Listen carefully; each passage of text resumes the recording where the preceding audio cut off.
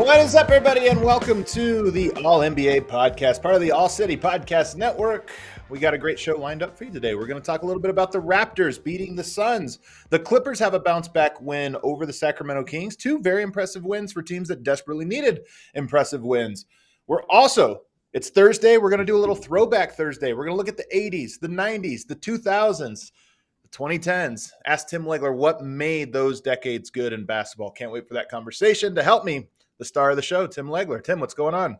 What's up, Adam? I'm good, man. Looking forward to that decades conversation that basically covers my entire life in basketball. I didn't really take up the sport until around 1980 or so. So it's going to be an interesting discussion, man. I can't wait to get into that.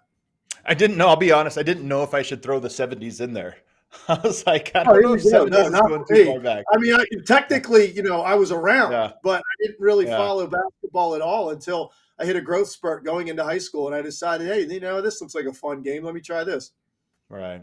All right, so we're going to get into all those things, but first got to tell you we're presented by DraftKings Fantasy Sports. Check out DraftKings has to offer this season using promo code ALLNBA because life's more fun when you're in on the action. DraftKings, the crown is yours. If you have a gambling problem, call 1-800-GAMBLER. Age and eligibility restrictions apply. Void where prohibited. See DraftKings.com for details. All right, the game we want to start out with, the Suns visiting the Toronto Raptors up north, and the Toronto Raptors put on a nice defensive clinic against them. They get the win 112-105. Devin Booker shoots just 2 of 12 from the field. Kevin Durant takes 30 shots, goes 11 for 30. But the Toronto Raptors were able to kind of put the clamps on. What stood out to you in this one, Legs? Well, I think the first thing that stood out to me in watching this game is I just don't understand how Toronto's 9-10. They don't have a 9-10 roster. They have a much better roster than that. Maybe some people would disagree, but when I see this team and I see all the versatility with their wings and the length of their wings and what they're capable of defensively, and they've got shooting as well, a very serviceable center. They don't have traditional lead guard play. Dennis Schroeder's a very good player, but he's not a guy that's like an organizer or set the table guy. He's a scorer more than anything else. So maybe they're lacking a little bit there. But when I look at the rest of this roster, it doesn't make sense to me. And I saw a lot of the reason I like them so much in this game last night, because I think their length and activity level really bothered the Phoenix Suns and their ability to get space and get shots. And it wasn't just, Durant had an off night or Booker had an off night. There's a reason they had off nights, that the space was disappearing. The length was bothering them. Yeah, of course, you're always going to get on nights like that. Yeah, we can go point to a handful of open looks, and Durant missed a couple of bunnies in the last 6 minutes that would have helped them a lot.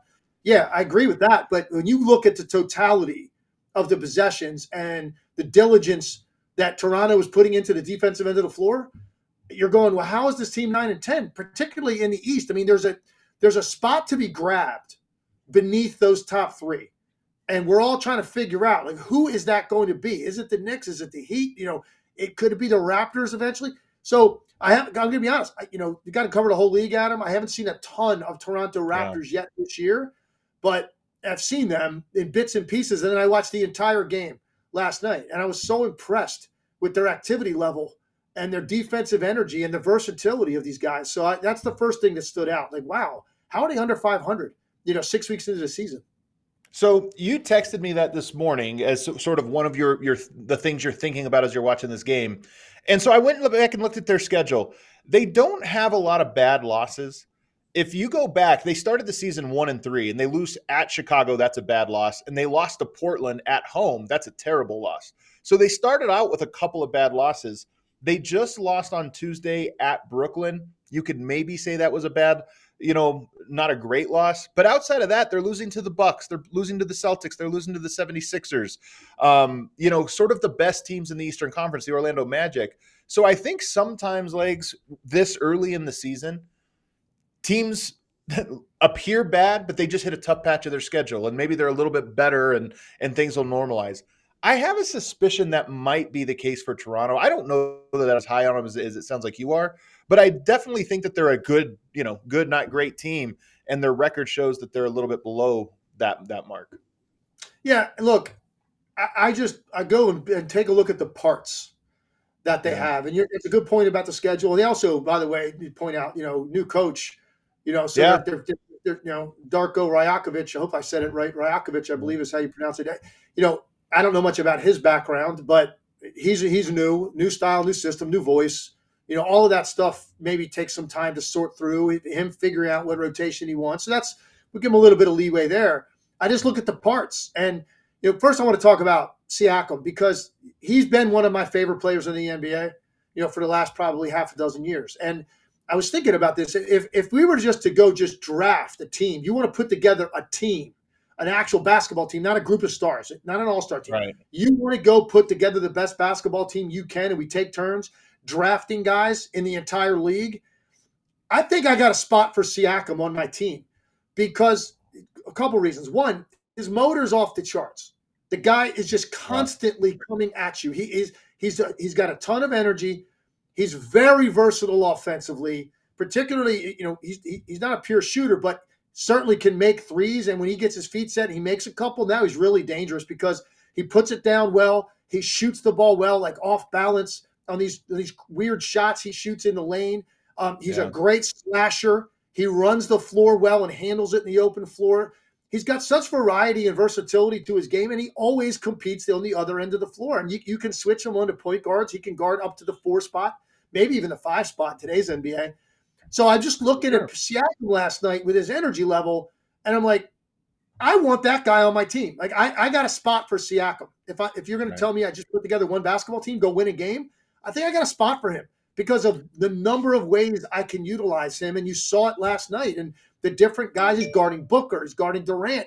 I mean, he's taking on these challenges the entire time. And then he's got this relentlessness on the other end where he just never stops moving. He puts so much pressure on you. So I start with him. He's been there a long time. He's been really good for a long time. He's been an all-star. And sometimes we forget about him when we think about some of the upper echelon players in this league. And I still think he's there. So let's start with the defensive end because I think this is a lot of what you're talking about. This team, I think, has a defensive identity, and they have a defensive path to being a great team, and that's kind of what you're getting at here with Siakam, who sort of embodies this. OG Anunoby and Scotty Barnes as this sort of lengthy, strong duo add so much length, next to Siakam, and they've got a bunch of guys that are like that even off of the bench. Boucher and Achua and Gary Trent has good size for a shooting guard. So they have all of these guys, and they can play on ball. As last night you saw Scotty Barnes, OG Anunoby, I thought did a great job on ball. And then you have all this length around them, so they have an identity. But that length then comes at an expense on the offensive end because I think they're a very clunky offensive team. And they're only 12th in defense legs. And I haven't been able to go, like you, I haven't watched a ton of Raptors this year. But watching them last night, my thought was they're a better defensive team than 12th. I imagine they're in tough spots a lot because of how hard their offense is. No, I think that's fair. I guess, it's not as pretty or as smooth maybe with as many complementary parts as you need because there are a lot of similar type of guys. Yeah. But I do think, I think the key to the whole thing ultimately is what is going to be the progression and ceiling for Scotty Barnes. He's so valued and his name came up a few times in trade discussions when some of these big name superstars were potentially available. And Scotty Barnes was the guy that would get dangled and there's no way the Raptors are parting with him. And you could see why. I mean, with a guy with that kind of size that can handle the ball like that, pass the ball, you can run your offense to him. He's got to improve his shooting and become more of a threat off the dribble from out there. And that's going to be, to me, what's going to ultimately determine how good this particular group can be. And I don't know that he's going to do that all in 1 year, but I think Scotty Barnes is the key to the whole thing. If he can add a little bit more range, a little bit more of a threat from deeper where you can, because he runs ball screen a lot now. He runs ISO as the primary guy because he's such a good passer with great height. But now if you add the other element where, a guy can go under a pick and he can stop and shoot a three like elite level wings in this league do, now you've got a whole nother element to your offense. I think your point is fair.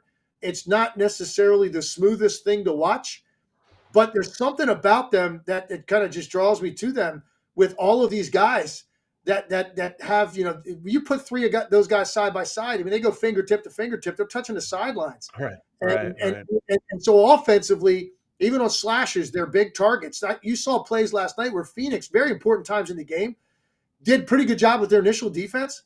And then all you see are these hands going up and just tipping the ball and end up Scotty Barnes or Chua ends up grabbing it and putting it back in at the last second because there's a bounce and a length there that Phoenix just couldn't match with their guys. And I think so that even though it might not be as smooth as some of the top offenses in the league, I think there's more than enough there. Interesting. Yeah, you're right that it's kind of almost this brutal style of offense, and that a guy will go to the basket. It's not the prettiest drive and kind of throw it up a little robustly, and then there's all those arms and just tipping it and stuff, and they get buckets that way. I mean, the other way they get buckets is in transition. They're fifth in fast break points. Last night they had 20, and that was clearly like they need those points. Some teams they get them, and that's okay. It gets you going. It gets you momentum. I feel like Toronto needs those points. They don't generate a ton of steals, but they are quick in transition with their length. So when they get stops, they're able to get out on the break. Let's go back to Scotty Barnes, though, because he is the most interesting player, I think, on that team by a wide margin. Is there any player he reminds you of? Like, I always like asking you this about young players. Who should he be trying to become? Like, who are some of the various types of players you think he can steal from? Man, that's a good one. I mean, you would think, and it's not necessarily somebody in the league right now coming to mind, but you think like a Scottie Pippen type of guy, right? That's the kind of player that I envision him being. Now, to do that, look, and Scottie always had the luxury, in those Chicago teams of not having to be the best offensive player on his team, as he had a pretty good one next to him, taking a lot of that pressure off him. And it's a little different for Scottie Barnes because I'm not sure in a given night who is their best offensive player. It kind of rotates around a few guys. But I do think that's the profile. A bigger wing that can take it off the glass, handle the ball himself. Ultimately, I think to be, first of all, team success is elevated Scottie Pippen, right, to who he became. Sure. Now you view him differently. If that team's not winning championships, maybe you don't have Scottie Pippen quite as high a regard. Winning championships combined with his versatility of his game and his defensive prowess, I see Scottie Barnes as like that kind of guy. Similar length, similar defensive prowess and capability. He just has to become, because Scottie Pippen ended up being a big-time three-point threat, particularly in pressure situations. Scottie Pippen, in playoff career made threes. I mean, look at the list. He's in there. And you wouldn't think that. So you have to be able to add the consistency from that distance to your game. But I think that's the kind of guy that I would look at for Scottie Barnes to say that's the kind of impact that I want to have on a nightly basis. And I think he's got the physical tools to do it. He's a really good athlete. I mean, he had a block yesterday where, I mean, he almost jumped too high on the block, came out of nowhere, and he's got that wingspan. I think they listed at 7'3" from the combine or whatever, but he's he's got a good athleticism and a great wingspan. So whenever we compare players, say, oh, he should be a Scottie Pippen, it's modern day Scottie Pippen. In the way the game has evolved, he has the talents to kind of be that. So I don't mind that comp at all.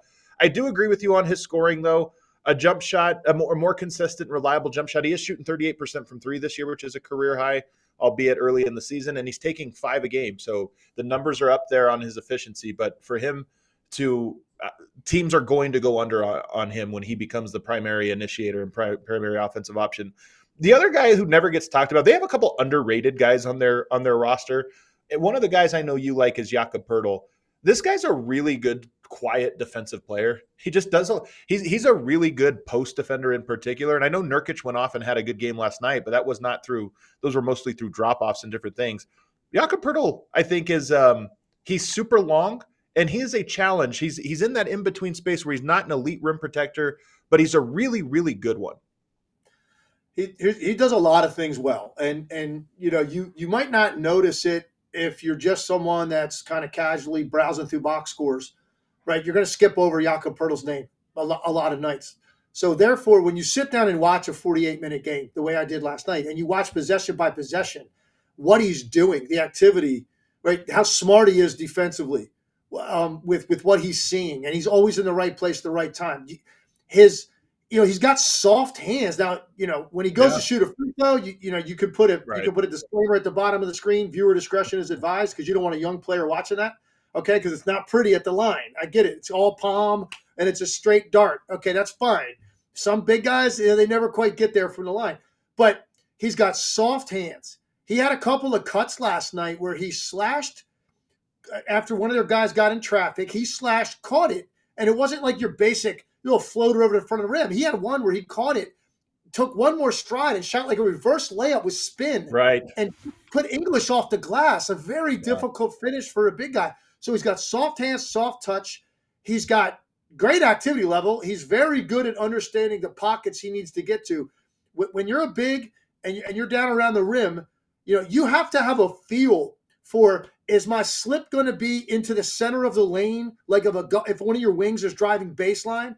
Do I flash to the middle under the rim? That's the pocket. Or if a guy's driving from the slot down the lane, now you got to kind of get along the baseline behind that last defender and kind of hide back there, but make yourself available and anticipate it. He's Right. really good at anticipating what space to fill up so that he can Right. receive a pass and then finish it very simply and basically. And like you said, he's active defensively. He bothers a lot of stuff. He's got his hands above his head all the time. He's never caught flat-footed.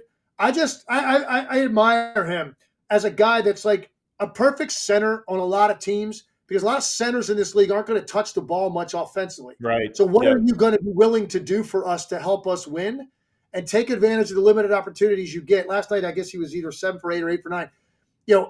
Just so efficient in his finishing. Yep. He only gets 7 shots a night, but he goes out there and he gives you 11 points. He's averaging 8 boards, 11 points a game on 26 minutes, man. And he's doing it super efficiently. So 73% from the field. So if he touches the ball and leaves the ground to shoot it, 73% of the time it's going in the basket. Can't ask for much more than that. I just was impressed watching him last night. And I think he's a guy I want to give a shout out to, because you're not going to notice him a lot of nights if you're not watching Raptors games. The player who can be efficient in their touches but doesn't need any number of touches, can have 0 on any given night. It's underrated across the league. I mean, Jared Allen, I think, is one of these guys who just is like, he's content doing whatever role he needs, and if the ball finds him, he'll finish it at a high rate. But if it doesn't find him, he doesn't care. It doesn't make a difference. I think Zubac from the Clippers is the guy I'd put in that category. Like, just more than serviceable. You can always rely on them. They're always going to play as hard, no matter what, no matter how many trips without touching the ball. They're going to screen dive over and over and over again, even if they don't get it a bunch of times. And then when they finally do touch it, they finish it at an exceptionally high rate. That's a good one too. Allen's a good one to put in that category. And it's interesting, your point about touch, because I think people think of touch as this monolithic thing: touch around the basket, touch in the mid-range, touch from the three. They really are all different. And there are players who have just this insane touch around the glass that can't shoot, and vice versa. Like Nurkic might be an opposite of this. Nurkic has a decent looking mid-range jumper. His form looks good. Around the basket, looks good, free throws, but then around the basket, the guy just flips it up. He has no touch at all. He has some of the ugliest misses. So those two skills are almost completely different, and we think of them as the same. Who else on this Toronto Raptors team do you find really interesting? Precious Achiuwa really impressed me last night. And again, right into that mold, come in, great length, super high motor, was guarding everybody on the court, very active. And I thought he did a great job at times when he had to get onto a switch, or he had to provide the body in front of Booker or Durant. I thought he did a really nice job of affecting them and giving them something different in their field of vision. So he was a guy last night that I was super impressed with. Anunoby is a guy that I've kind of always liked, and I give him a lot of credit, because when he came out of Indiana, I didn't think he was going to ever become the type of three-point shooter that he has become. And he hit probably the biggest shot of the night last night, a left corner three. Right in front of the bench. Right. I think it was a 2-point game. And Phoenix had been trailing literally the entire game. They finally string together a couple stops. They get a couple buckets. It's a 2-point game, late, inside of 5 minutes for sure. And you could see the look of exasperation on Kevin Durant's face, because he was draped on Anunoby. And by the way, it was like one pass. It was like one pass up the floor into the corner. It's a 2-point game, very important possession. And that, by now, today's standards, it's considered an okay shot. It used to be, oh my God, what are you doing? Like, you got to get a good quality shot here. You're on the verge of losing this lead. He had no hesitation, went up. Durant draped on him, like palm on palm contest, and drains a three from the left corner. I did not think OG Anunoby would get to that level as a shooter in this league, and we know what his defensive prowess is. So those are two more guys. We talked about Siakam and Scotty Barnes, and we talked about Poeltl. These are two other guys that give him the length of versatility I'm talking about, and both played exceptionally well last night against a high-powered offensive team, and were difference makers. So to my original point, defensively in today's NBA, overlap can be a great thing if it's wings with length, and they have a lot of those. But offensively, overlap can be a killer because you end up having guys that excel at the same things and struggle. And I think you might have that case with Siakam, OG, and Scotty Barnes.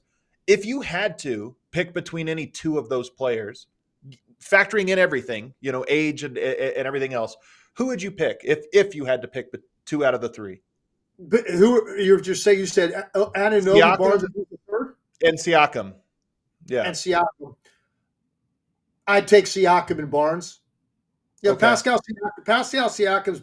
I know Anunoby's younger, and Siakam's been around a while. He's still only 29 years old. I mean, he's got another 5-6 years, I think, at playing at this type of level where he's in the discussion. Now he might not be this year because to make a reserve spot on the All-Star team, you've got to have enough team success. We'll see what happens with this team. I'm going to be shocked if at some point they'll string together some wins and get up into that mix.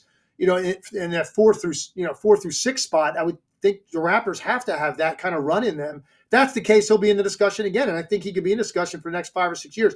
Scotty Barnes, I don't know. It's going to be interesting to see 3-4 years from now. Are we looking at basically the same level of stat line? Which, by the way, nothing wrong with that. He's basically right now a 20, 10, and 6 guy, right? He's 19, 9, and 5.5. Okay, so you're talking about just slightly below 20, 10, and 6. All right, well, 20, 10, and 6, those are Hall of Fame numbers. You could do that for a career. So I'm not gonna say there's anything wrong with that. But at the same time, when you do that this early in your career and you're this young, well, then what's next? What's the next step for you? And that's what I'm going to be watching for him over the next few years. Now he might be top off at a 20-point scorer. Like, that's just who he is because he doesn't really think the game that way. I was thinking about this last night watching Zion. And I'm watching Zion Williamson, and I'm like, I don't know if Zion Williamson has the desire or the energy level to be a 30-point scorer. Because think about the guys we're talking about, the relentless nature of their attacking to get onto that level of a guy like a Jokic or an Embiid or a Curry or a Durant or a LeBron. It's nonstop. They're taking advantage of every opportunity they get, and they're willing to move a lot without the ball in the case of Curry. And I'm looking at Zion, kind of like, I don't know, man. Maybe he's content to be 23, shooting 60% from the field, but I feel like there's so much more energy there that he's not expending. And I don't know that it's an energy thing with Scotty Barnes. I think it might be the way he views the game and how he likes to play. So I don't know that he's going to be a guy that gets to 25 a night. He might not really want to, and maybe he doesn't need to if he's on the right team. You average 20, 10, and 6 on a team that's a contender, man, you might be an all-league player. So he's going to be the most fascinating guy for me on this roster to watch over the next few years. But, I think Siakam right now is the most surefire thing of what you're getting. Right. There's no question. I do wonder if him and Barnes have the most overlap when we talk about the three guys. It's kind of an interesting question. I'm not really sure. But those three guys, I just like all three of them, and I'm not sure I like all three of them necessarily as like the three cornerstone pieces, which is what they would be. I think financially speaking, if you're committing to that team long term, those three guys are going to take up your first, second, and third payroll spots. And is that enough? Is that how you build your championship core? I would have my skepticism. Is there anything else you want to mention about the Raptors before we move on to Clippers? I think that the one thing that's going to be difficult for them potentially to overcome is the role that Dennis Schroeder has. It's tough, and I understand that Siakam and Barnes touch the ball a lot early in the shot clock, and they're kind of like the guys that are the motor and decision makers. But they're not going to create a ton of pressure off ball screen and get downhill. And you look around the league, the teams that we talk about most nights that really have a shot, those are the kind of guys that they have. Guys that can get that ball screen, turn the corner, be downhill, and get into paint, and then make decisions out of that. Schroeder is at his best when he can just go hunt shots because he's very, very difficult to guard with his speed and his start-stop, and he can string together buckets and get really hot and hurt you. But as a lead decision maker, that might be difficult for them, and maybe why they can't get into a category where we think they're as good as the Knicks, who have a Jalen Brunson running that spot, or the Bucks, who have a Lillard. And the Celtics don't. They have Drew Holiday. He's not necessarily that kind of player, but still, certainly, I think a little bit more of a table setter than a guy like Schroeder. So Right. that's something that as much as I like some of these parts, especially defensively, the havoc that they are capable of causing, that's something that you got to look at with this team and wonder, is that going to be good enough at that spot for them to really get relevant? And this is a team that needs to be set up. I think they take the third fewest shots that are unassisted, meaning almost all of their field goal attempts are assisted. They need somebody setting the table for them. And oftentimes, obviously, that's all of the guys that are driving and kicking, Scotty Barnes in particular. But so they're a team that needs that specific thing. Let's move on to the Clippers, though, because the Clippers suffered. We talked about this on Tuesday. What might have been their worst loss or one of their worst losses of the year. They've had a handful of them, but a shorthanded Denver team that didn't have Murray, Jokic, or Aaron Gordon, they fall. DeAndre Jordan and Reggie Jackson outduel, their big four. But they bounced back last night playing a Sacramento team who we're both very high on, has been playing very well, and they bounced back in a big way. This game was not close. I mean, after this, there was a second quarter run that was like a 15-2 run or something like that. And after that, Sacramento never even made a counterpunch at any point in the game. What did you see from this one that stood out to you, and why were the Clippers able to bounce back? Well, the biggest thing I saw was the best version of James Harden, since the Houston days. You might say the best version was James Harden averaging 35 points a game, running high ball screen and ISO every trip with the Rockets and leading the league in scoring and winning MVP. Okay, maybe you think that was the best version of him. I think Well, so. since those days passed and he moved on and went to Brooklyn and Philly and now here, this is James Harden at his best. I thought that he picked his spots, but he looked aggressive and confident, and he had a little bit more of a burst early in the game. And he got rolling early, and I think he was the difference in their team. He goes 5 for 8 from the three, 8 for 14 from the field. And he also was, making plays for people with his passing. He's still an elite level passer. Yep. But there are times when he is not feeling it offensively, when he becomes so predictable as a passer that he loses his effectiveness overall. He's got to have the right mix. And the nights he was really good in Philly in the regular season, that's what he looked like, what he did last night. And we haven't seen a whole lot of that because of everything that went down in Philly, and he hasn't done it this year, certainly. He looked like that last night. And those guys all looked comfortable. And I'm watching the game, and I'm saying, all right, I know because of the way that this team kind of came together and just everything about them, it's hard to go buy in, right? If you got 30 teams and 30 numbers on the roulette table and one of those is the Clippers, you're probably not putting chips on that, or maybe you slide one chip over there, right? Just to cover yourself. I just want to point out that every show you find a way to slight the Clippers, and I love it. It's if their number, I got 30 logos on a roulette table. I'm going to always put a chip on there, right, to cover myself. Okay. Right? It's like because I'm a roulette guy. I'm a roulette guy at the casino. Okay. It's stupid because you can't win at roulette. But right. I always put at least $5 on the 0-0-0 split, right? Because that's going to hit, and it's so irritating when you've got all these numbers all over and that hits, right? So I always put one there to protect myself because at worst case I get my money back on that bet, right? That's kind of how I feel about the Clippers. I'm going to keep a chip there. The Clippers are the 0-0. Got it. Yeah, Adam, when you watch them last night, you're going, go ahead, man. Dismiss this team at your own peril. I mean, look at the talent on this team. Yeah. And it's like, and when you have a night like that where Kawhi goes 14 for 18, I mean, Paul George didn't have a particularly good shooting night, but 7 for 18 is not horrific. And then Harden's 8 for 14. And then those role players in the starting lineup, Zubac and Mann go 15 for 24 from the field combined. So you watch him last night against a team, by the way, in Sacramento, got everybody out there. They're playing, super fast. They couldn't stop them. They could not guard the Clippers at all last night. They never really made a run after they got down 20. And so I'm watching the Clippers, and I'm just saying, man, you want to dismiss them because, it's like, okay, enough with this team. You can't. You cannot dismiss what they are capable of doing on a given night. And last night was the best version we've seen since they put this together. It was, but I'm going to play devil's advocate, and you're going to hate it because last night was Sacramento on the second night of a back-to-back. Now, oh my God! Back-to-back. Didn't we do one of these shows yesterday? We did on Reddit, right? So we're going back-to-back. No wonder I'm so tired. I knew I was exhausted for some reason. we weren't. We did a show Tuesday. We're rested, man. But here's the thing. So, all right. All I'm saying is the Clippers to me are a team that is going to look like the best team in the world whenever the game is easy for them. If you're not making them run, if you're not making them feel you defensively, if you're not getting physical with them and making them earn it, they're going to look like the greatest team because this is a collection of guys that love pickup basketball, pickup style basketball, one-on-one.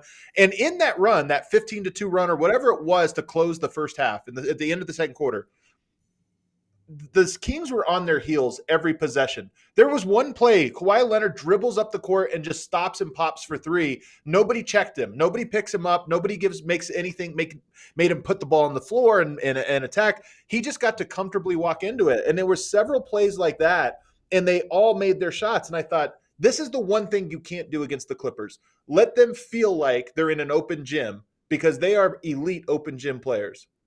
I think that's fair. It sounds almost like you're saying a little bit front runners. Like if they get off and they get comfortable, right? If they get comfortable, you got a problem on your hands. You got a real problem on your hands because of the elite talent level. But if you make them feel like, you know what, there's going to be an alley fight, and you're going to have to work for it a little bit, and that means that you're going to have some ball reversals. You're going to have to, have multiple actions on the same set because we're not getting it off the initial action. I think that's a fair point. They just have such an array of elite level, tough shot makers. Now, that's not a way I want to run my offense every night, and I don't think that's a recipe for a championship. That's a tough way to win. But man, oh man, if you get this team, somebody's going to get this team in a best of seven. Assuming that they're not a play-in team and they get eliminated in a play-in, assuming that it could happen. You're right. There's enough teams out west that you can make an argument for. Maybe that's exactly what happens to this team. You got to do a best of seven though with this level of talent. I mean, imagine if that's your first round series. And you're a team like Denver, or you're a team like Phoenix, or Oklahoma City or Minnesota. Let's say like that last year, for instance, Sacramento. They're a 3 seed. Had this incredible year we're talking about all season long, and your reward for that is Golden State.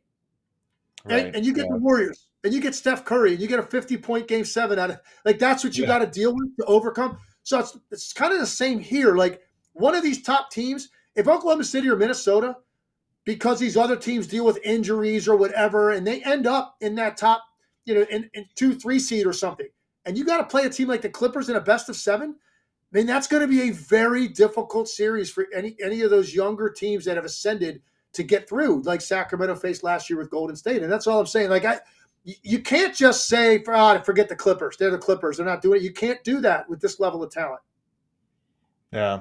I love the comment from Steve Wynn. He says, Clippers are front runners until they are in front 3-1, which is a nice little dig there. All right, let's take a break. On the other side, we got to get into our Throwback Thursday topic where we look at the what made the 80s, 90s, 2000s, 2010s, and maybe even 2020s. We'll try to project forward all of that on the other side. But first, NBA fans, the wait is over. Basketball is back, and DraftKings Sportsbook, an official sports betting partner of the NBA, is celebrating with an unbeatable offer. New customers can score $200 instantly in bonus bets for throwing down $5 on the NBA. Win or lose, it doesn't matter. You start the season with an instant dub. And with DraftKings Parlays, you can throw down multiple bets and get even more return on your action. They even have the same game parlays where you can put them all down on the exact same game. So you can go Jokic triple-double, Michael Porter threes. You could go, what else happened last night for this Nuggets team? Jamal Murray assists. He had 6 of those things last night. You could have put all those things together, and you would have hit your bet. So basketball's more fun when you're in on the action. Download the DraftKings Sportsbook app now and use promo code ALLNBA. New customers can get $200 in bonus bets instantly for betting just $5. Only on DraftKings Sportsbook with code ALLNBA. The crown is yours. If you have a gambling problem, call 1-800-GAMBLER or visit www.1800gambler.net. New York, call 877-8-HOPE-NY. Or text HOPE-NY, that's 467-369. In Connecticut, help is available for problem gambling. Call 888-789-7777 or visit ccpg.org. Please play responsibly. On behalf of Boot Hill Casino and Resort in Kansas, licensed partner Golden Nugget Lake Charles, Louisiana, 21 and older, age varies by jurisdiction. Void in Ontario. Bonus bets expire 168 hours after issuance. See sportsbook.draftkings.com/basketball. Terms for eligibility and deposit restrictions, terms, and responsible gaming resources. All right, we are back for the second half now of the All NBA show, and we got Throwback Thursday. Legs played in the 90s, grew up watching the 80s. I came up in the 90s, started watching the game in the 2010s really closely. So this is a good chance for us to go and look at all of these different decades and talk about how the game has evolved. And with the central question of what made basketball great in the decade. So let's start with the 80s. Legs, what made basketball great in the 1980s? It's pretty simple. It's the Lakers Celtics. I mean, you The think of the rivalry. decade. You think of the decade of the '80s. You think of that rivalry and just everything that went into that. Where the league was at the start of the decade, and now you get Magic coming into the league. You get Bird coming into the league. These are two guys that had this rivalry that was created in college, playing in the national championship game. It carries to the NBA. They go to storied franchises, both of which needed them at that time, and then they proceeded. It's funny because you would think that they played every year in the finals in the '80s. They didn't really do that. In fact, two of Boston's championships came against the Rockets, right? So it wasn't every year, but it felt like that. And what made that awesome was the fact. I thought it was even better the fact that you only saw them twice in the regular season, right? So the hype around the two regular season was so big. And by the way, and look, we can. We've talked enough about the load management. Everybody knows how I feel about that. I was just about to bring it up. One thing you could pretty much guarantee was those guys were going to play when you saw those games. No matter what they had going on, no matter what they were limping through or how they felt physically, there's no way they're missing those two matchups in the regular season, and then they would eventually usually meet in the finals. But that rivalry and the memories created from those series and that are just etched in our minds. And in some cases, what both of those franchises went through in those given years to get there. Bird, for instance, against the Pistons with the steal he had late in that game. And, the Lakers, some of the stuff they had to go through just to get to the finals. And then these epic moments that will I know for me, as a guy that took up the game later in life, 1980, I'm going into high school. I was mainly a baseball player. Watching these two teams and Bird and Magic, and they became my two favorite players, which is weird to have two favorite players that are rivals on opposite teams. It's kind of strange, but it's because I loved their style. I loved their unselfishness. I loved their toughness. I loved the way both of those teams played. To me, was the essence of what basketball is supposed to look like. And so that, for me, you say 80s NBA, I just absolutely love that decade. It changed the course of my life watching at the NBA at the beginning of that decade and what those two teams look like. So for me, I think that's where you start when you start talking about that decade, is those two teams and the rivalry they created. So I would say, and we had the same thing first down on our list here, I would say the rivalries. And the Lakers Celtics was the ultimate rivalry. But you throw the Pistons in there and their rivalry with the Bulls and Michael Jordan, their rivalry with the Celtics. And, it was a decade that was defined by 3 or 4 teams and their rivalries to each other in certain ways. And I think that's something, everybody talks about parity, the want for parity. And I'm one of these guys, somebody coming from Denver, a small market team. I want parity because it's the only chance my team has to really be great. But there is something to stories that unfolded over the course of a decade. The Magic Bird story took a decade to tell. It wasn't a thing that happened in 2 years and then we moved on from it. It was every year you wondered what the new chapter was. And I think that there's something to that was really important and really good for basketball. It was. And I think being a guy that ended up going to college in Philadelphia, fall of 1984, I get to Philly for the first time, right at the tail end of what I consider to be the most underrated team for a number of years in the league ever, and that's the Sixers. From 1980 to 1983, including the team that won it in 83 is one of the greatest teams of all time. You can start ranking top 10 teams of all time. They better have a place in there. This one's Moses, Dr. J. Is Bobby Jones still on the team? Cheeks, Andrew Toney. Okay. Like Bobby Jones, like that group of guys. Moses was the difference maker. They went out and they got him when he came in and Yeah. changed them from a really good team to a championship caliber team. But they went to 3 finals in 4 years. They only won 1. So as a result, Right. they're not given their credit historically. Right. But look at the teams they had to get by. I mean, they lose to the Lakers, in the NBA Finals in 1980. They lose to the Lakers again in 1982. These are all-time great teams that they're losing to, and then they finally win it in 83. And by the way, who were they having to get through every year in the East? One of the all-time great teams Right. in the 80s Celtics team. So Right. they were third in the pecking order during that decade. Yeah. And but because they only won 1 title, I feel like they're so far removed from Boston and the Lakers, and it's just not the case. They were a lot closer to those 2 teams that people give them credit for. And I think actually Moses Malone, to me, is the single most underrated player in the history of the NBA. Really? Yes. Because when you start talking about the fun games that you have at the bar, when you're talking about, pick teams, who's your center, and you start listing centers, Moses' name doesn't come up. Never. Right? You go Wilt, you go Russell, you go Shaq, you go Kareem, right? Those, and maybe Hakeem Olajuwon. You go those 5 guys. And then maybe depending on how many beers you got time for, you might get to Moses.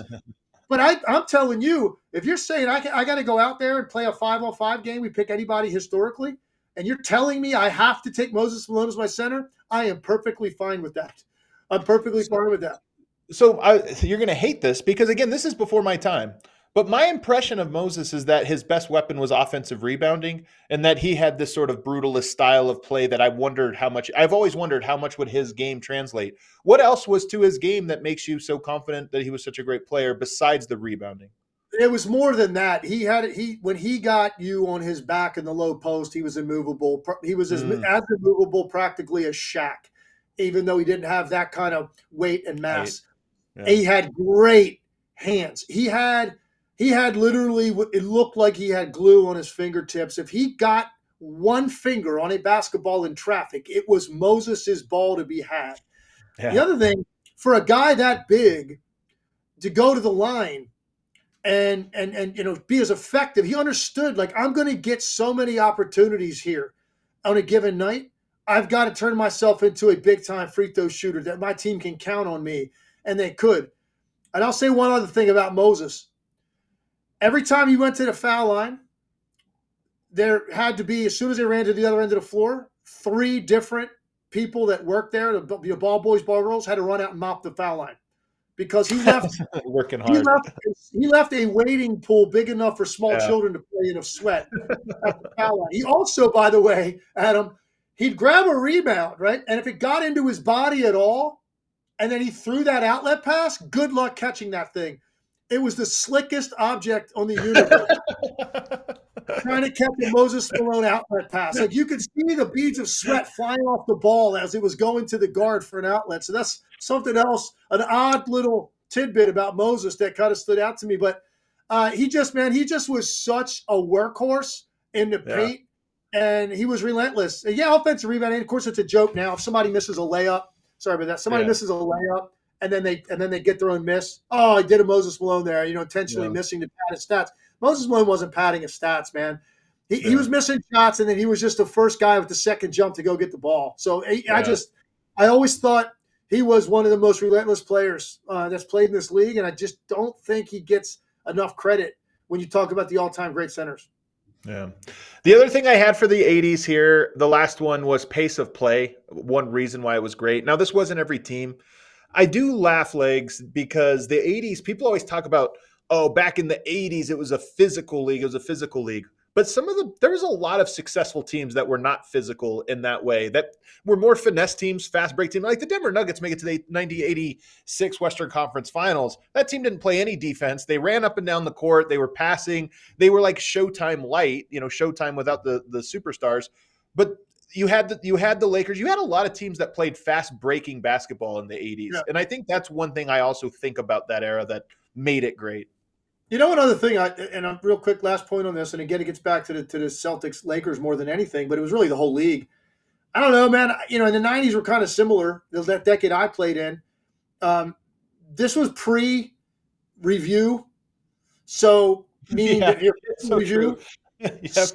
So you physically the Yeah. rules that you had about preventing layups. And look, and I'm not saying it was necessarily a great thing to lay guys out, but what you did create out of some of those moments was an edge and an animosity and a genuine dislike for each other that I think is good in sports.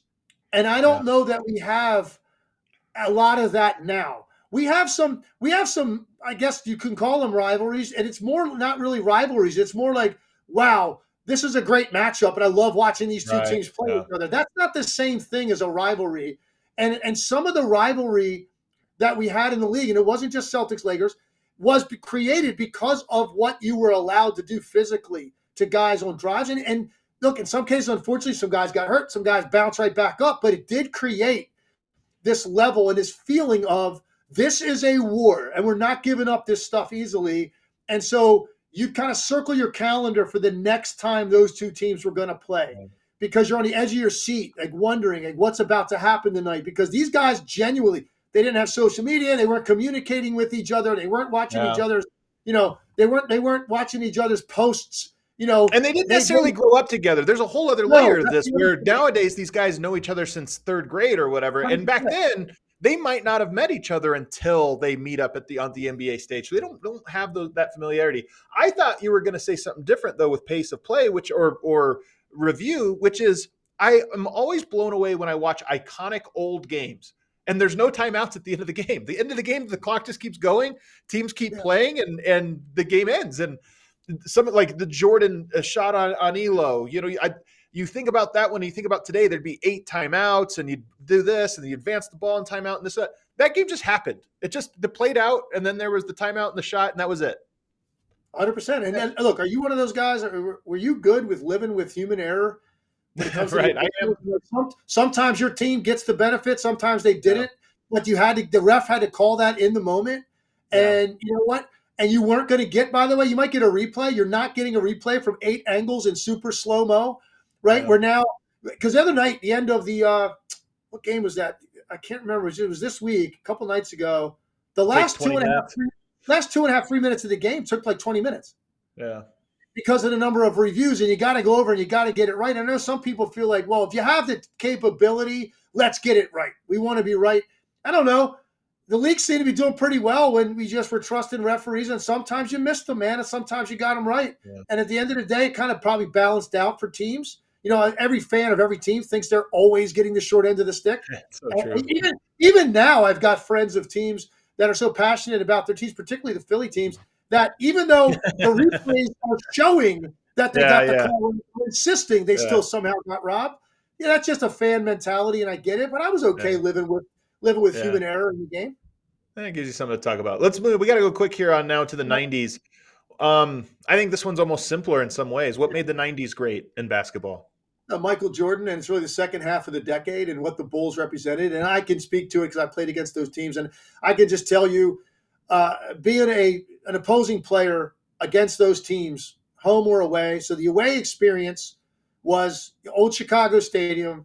You were down at locker rooms. They went down these steps off the court. It was literally like light bulbs flickering in the hallway, like a concrete hallway, concrete floor. You go into there's puddles of water. Like you go into the locker room, and I would compare it to like the scene in like Gladiator when Russell Crowe, they're back there and they're first getting ready to go out to battle. They're kind of looking through the little slats of light, like wondering like what are we thrusting ourselves into? It's kind of what it felt like playing them in that stadium. You go out there, you go through the layups, and of course you do introductions. And by the time they got to Jordan and the iconic music was playing and they introduced Michael Jordan, literally I'd be shoulder to shoulder with a teammate, like on our bench, looking down at them at their starting lineup. You could not hear yourself communicate with the guy next to you. That's the environment that they created in Chicago Stadium and with what Michael Jordan did. And then at home, it felt different too, Adam, because at home, you're driving to a home game, but everything in the arena, the electricity in your building was so different.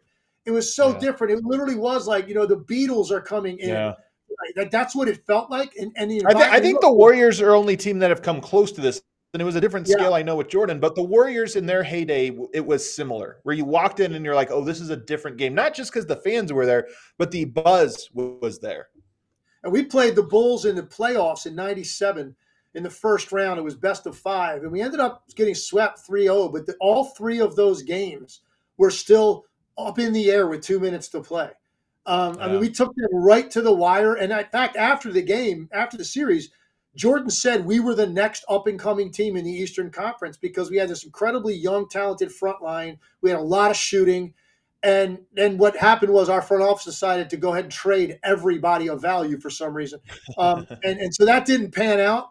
But just knowing what that felt like, running out onto the court, because we played them 2 in Chicago, then 1 at home, that one home game and that playoff game, running out onto the court and watching our crowd, it was unlike anything I'd experienced for the electricity that the Bulls created being in your building for a playoff game. Yeah. So, and it's the funny thing is we talk about the decade of 90, it didn't start until the second half. They didn't win their first championship until 96. But then the Bulls. They went in 91, 2, and 3. Oh, no. I was thinking about the three-peat when I was in the league. Okay, gotcha. Right. But so they win 6 and 8 years. They probably, I don't know if you agreed, I think they probably win 8 straight. Man, I don't know. If Jordan didn't go, and try to hit curveballs for, a couple of years. Yeah. I don't know if you agree with that, and I don't want to disrespect Houston, but, I mean, come on. Why wouldn't they have? Just fatigue. I think fatigue is a real thing when you're playing that much. You don't believe in fatigue, so I'm never going to convince you of this. You're a machine. Well, listen, I got news for you. They were playing back-to-backs back then, and they were doing pretty well. They were. Here's another thing about the 90s that I think is underappreciated. The synergy between the college game and the NBA game, I think in the 80s and 90s was important because the guys coming into the league that were stars in the 90s, most, not all, but most were stars at the college level. So there was this synergy between, I think there was probably less of a schism between a college basketball fan and an NBA fan because there was a continuity of sorts to it. It's like you graduated into the NBA. I think with the one and done rule and with the preps to pros and all this stuff that came in the decade after it, you lost a lot of that. But the 90s to me had a lot of guys who came into the league as known commodities because of their colleges, and there was just a synergy there. Do you agree with that? I think that's a great point. I think it's a really good point. And that is a lot different than it feels like now. Most of the guys now you see that get into the league and have an impact right away. We're there for 1 year. Right. You don't have an identity with that player in that school really at all for the most part. Yeah. I saw a great note here by Steve Wynn. He makes a great note, and I think we should mention it. That's the other thing in the 90s, the Dream Team. All right, so the 92 Olympics, and I remember that team being put together, the greatest basketball team ever assembled. And for me, 88, we lose in the Olympics. So they make this decision. You know what we're going to do? We're going to go lay down the hammer. And they did.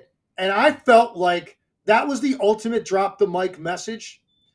Go back to the college guys. Who cares? Like, do you have to win that every year? And by the way, if we don't win it, do we call it a national embarrassment? No, we immediately have excuses why we don't win it. Oh, well, international game is caught up. And, well, you can't slap an all-star team together. Well, no, stop. If you're saying that it's critical to win and you're sending all the best players and you don't win, then let's call it a national embarrassment if you don't win. I felt like they sent the message. They were winning games by 40 and 50 points. They showed the world, this is what it looks like if we want to get serious about the Olympics and send the best basketball players in the world. They should have went back and given the honor back to the college guys after that. I would have had no problem with it, even if it meant they weren't winning the gold medal every year. I liked pros, especially now I like pros playing just because I do think the world is caught up. And so now I think even with the U.S. giving their best punch, it's still in doubt to some degree. Real quickly on the 90s to wrap it up, I think that the media of the 90s in the NBA was also phenomenal. The NBA on NBC broadcasts are obviously iconic broadcasts. You had NBA Inside Stuff coming in, which is now we take for granted that type of media coverage, but that was revolutionary at the time, this like behind the scenes look at the NBA. And that's what helped grow the game, I think, through that decade was you had these like human interest profiles and all the players. The players of the 90s, it was when they started to become celebrities at this new level. I think it exploded in the next decade in ways that maybe weren't great. Sports Illustrated, there were so many big media moments around the NBA in the 90s that I think is interesting. If we go to the 2000s, I'll start with this one. What made basketball great in the 2000s? The drama, and I'm not necessarily sure it was great, but the soap opera of the NBA, the soap operification began in the 2000s really in earnest with Kobe and Shaq and some of the other We talked about rivalries of the 80s teams. The 2000s were rivalries amongst themselves, perhaps, that added drama. Yeah, look, we're talking about, these teams that win in the decades. So we talked about Lakers, Celtics in the 80s. We talked about the Bulls in the 90s, and you look at the decade of the 2000s, from 2000 to 2009, 7 of those titles were won by 2 franchises, the Spurs and the Lakers. So the Lakers started it out with a three-peat, and then you had the Spurs, it seemed like winning every odd year.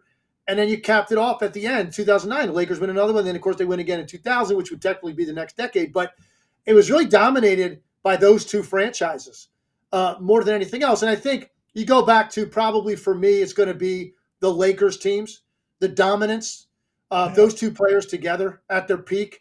And I remember going down to those games in Philadelphia when they played the Sixers in the finals and watching what Shaq did to the defensive player of the year, Dikembe Mutombo, and the unstoppable force that he was. And just go back and look at Shaq's numbers through that 3-year run in the postseason.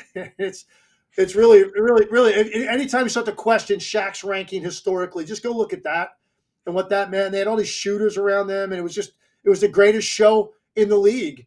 And you wonder what could have happened and what they could have accomplished if they didn't have sort of personal falling out that broke that up.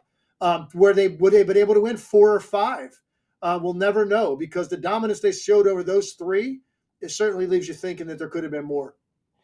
The other thing about the 2000s to me, so we talked about the new media and all the different things. The NBA, the money of the NBA in the 2000s was different. In 1998, Michael Jordan, I think, made $30 million as a contract. The second highest paid player, I think, was $2 or $3 million. So the second highest paid player on a team was making $3 million. Fast forward to 2004, and all of a sudden the contracts are, you're talking about 18, 19-year-olds making 30, 40 million. Now we take it for granted because it's been 25 years of this, but that decade was the explosion of contracts where they went from a 1 or 2 million to all of a sudden 25, $30 million was normal to see. And I think that was also a sort of a defining trait. I don't know if that's what made it great, but it was certainly a defining trait. And then lastly, these got the pop culture icons. I think Allen Iverson, Kobe Bryant, Shaquille O'Neal, these were guys that became more.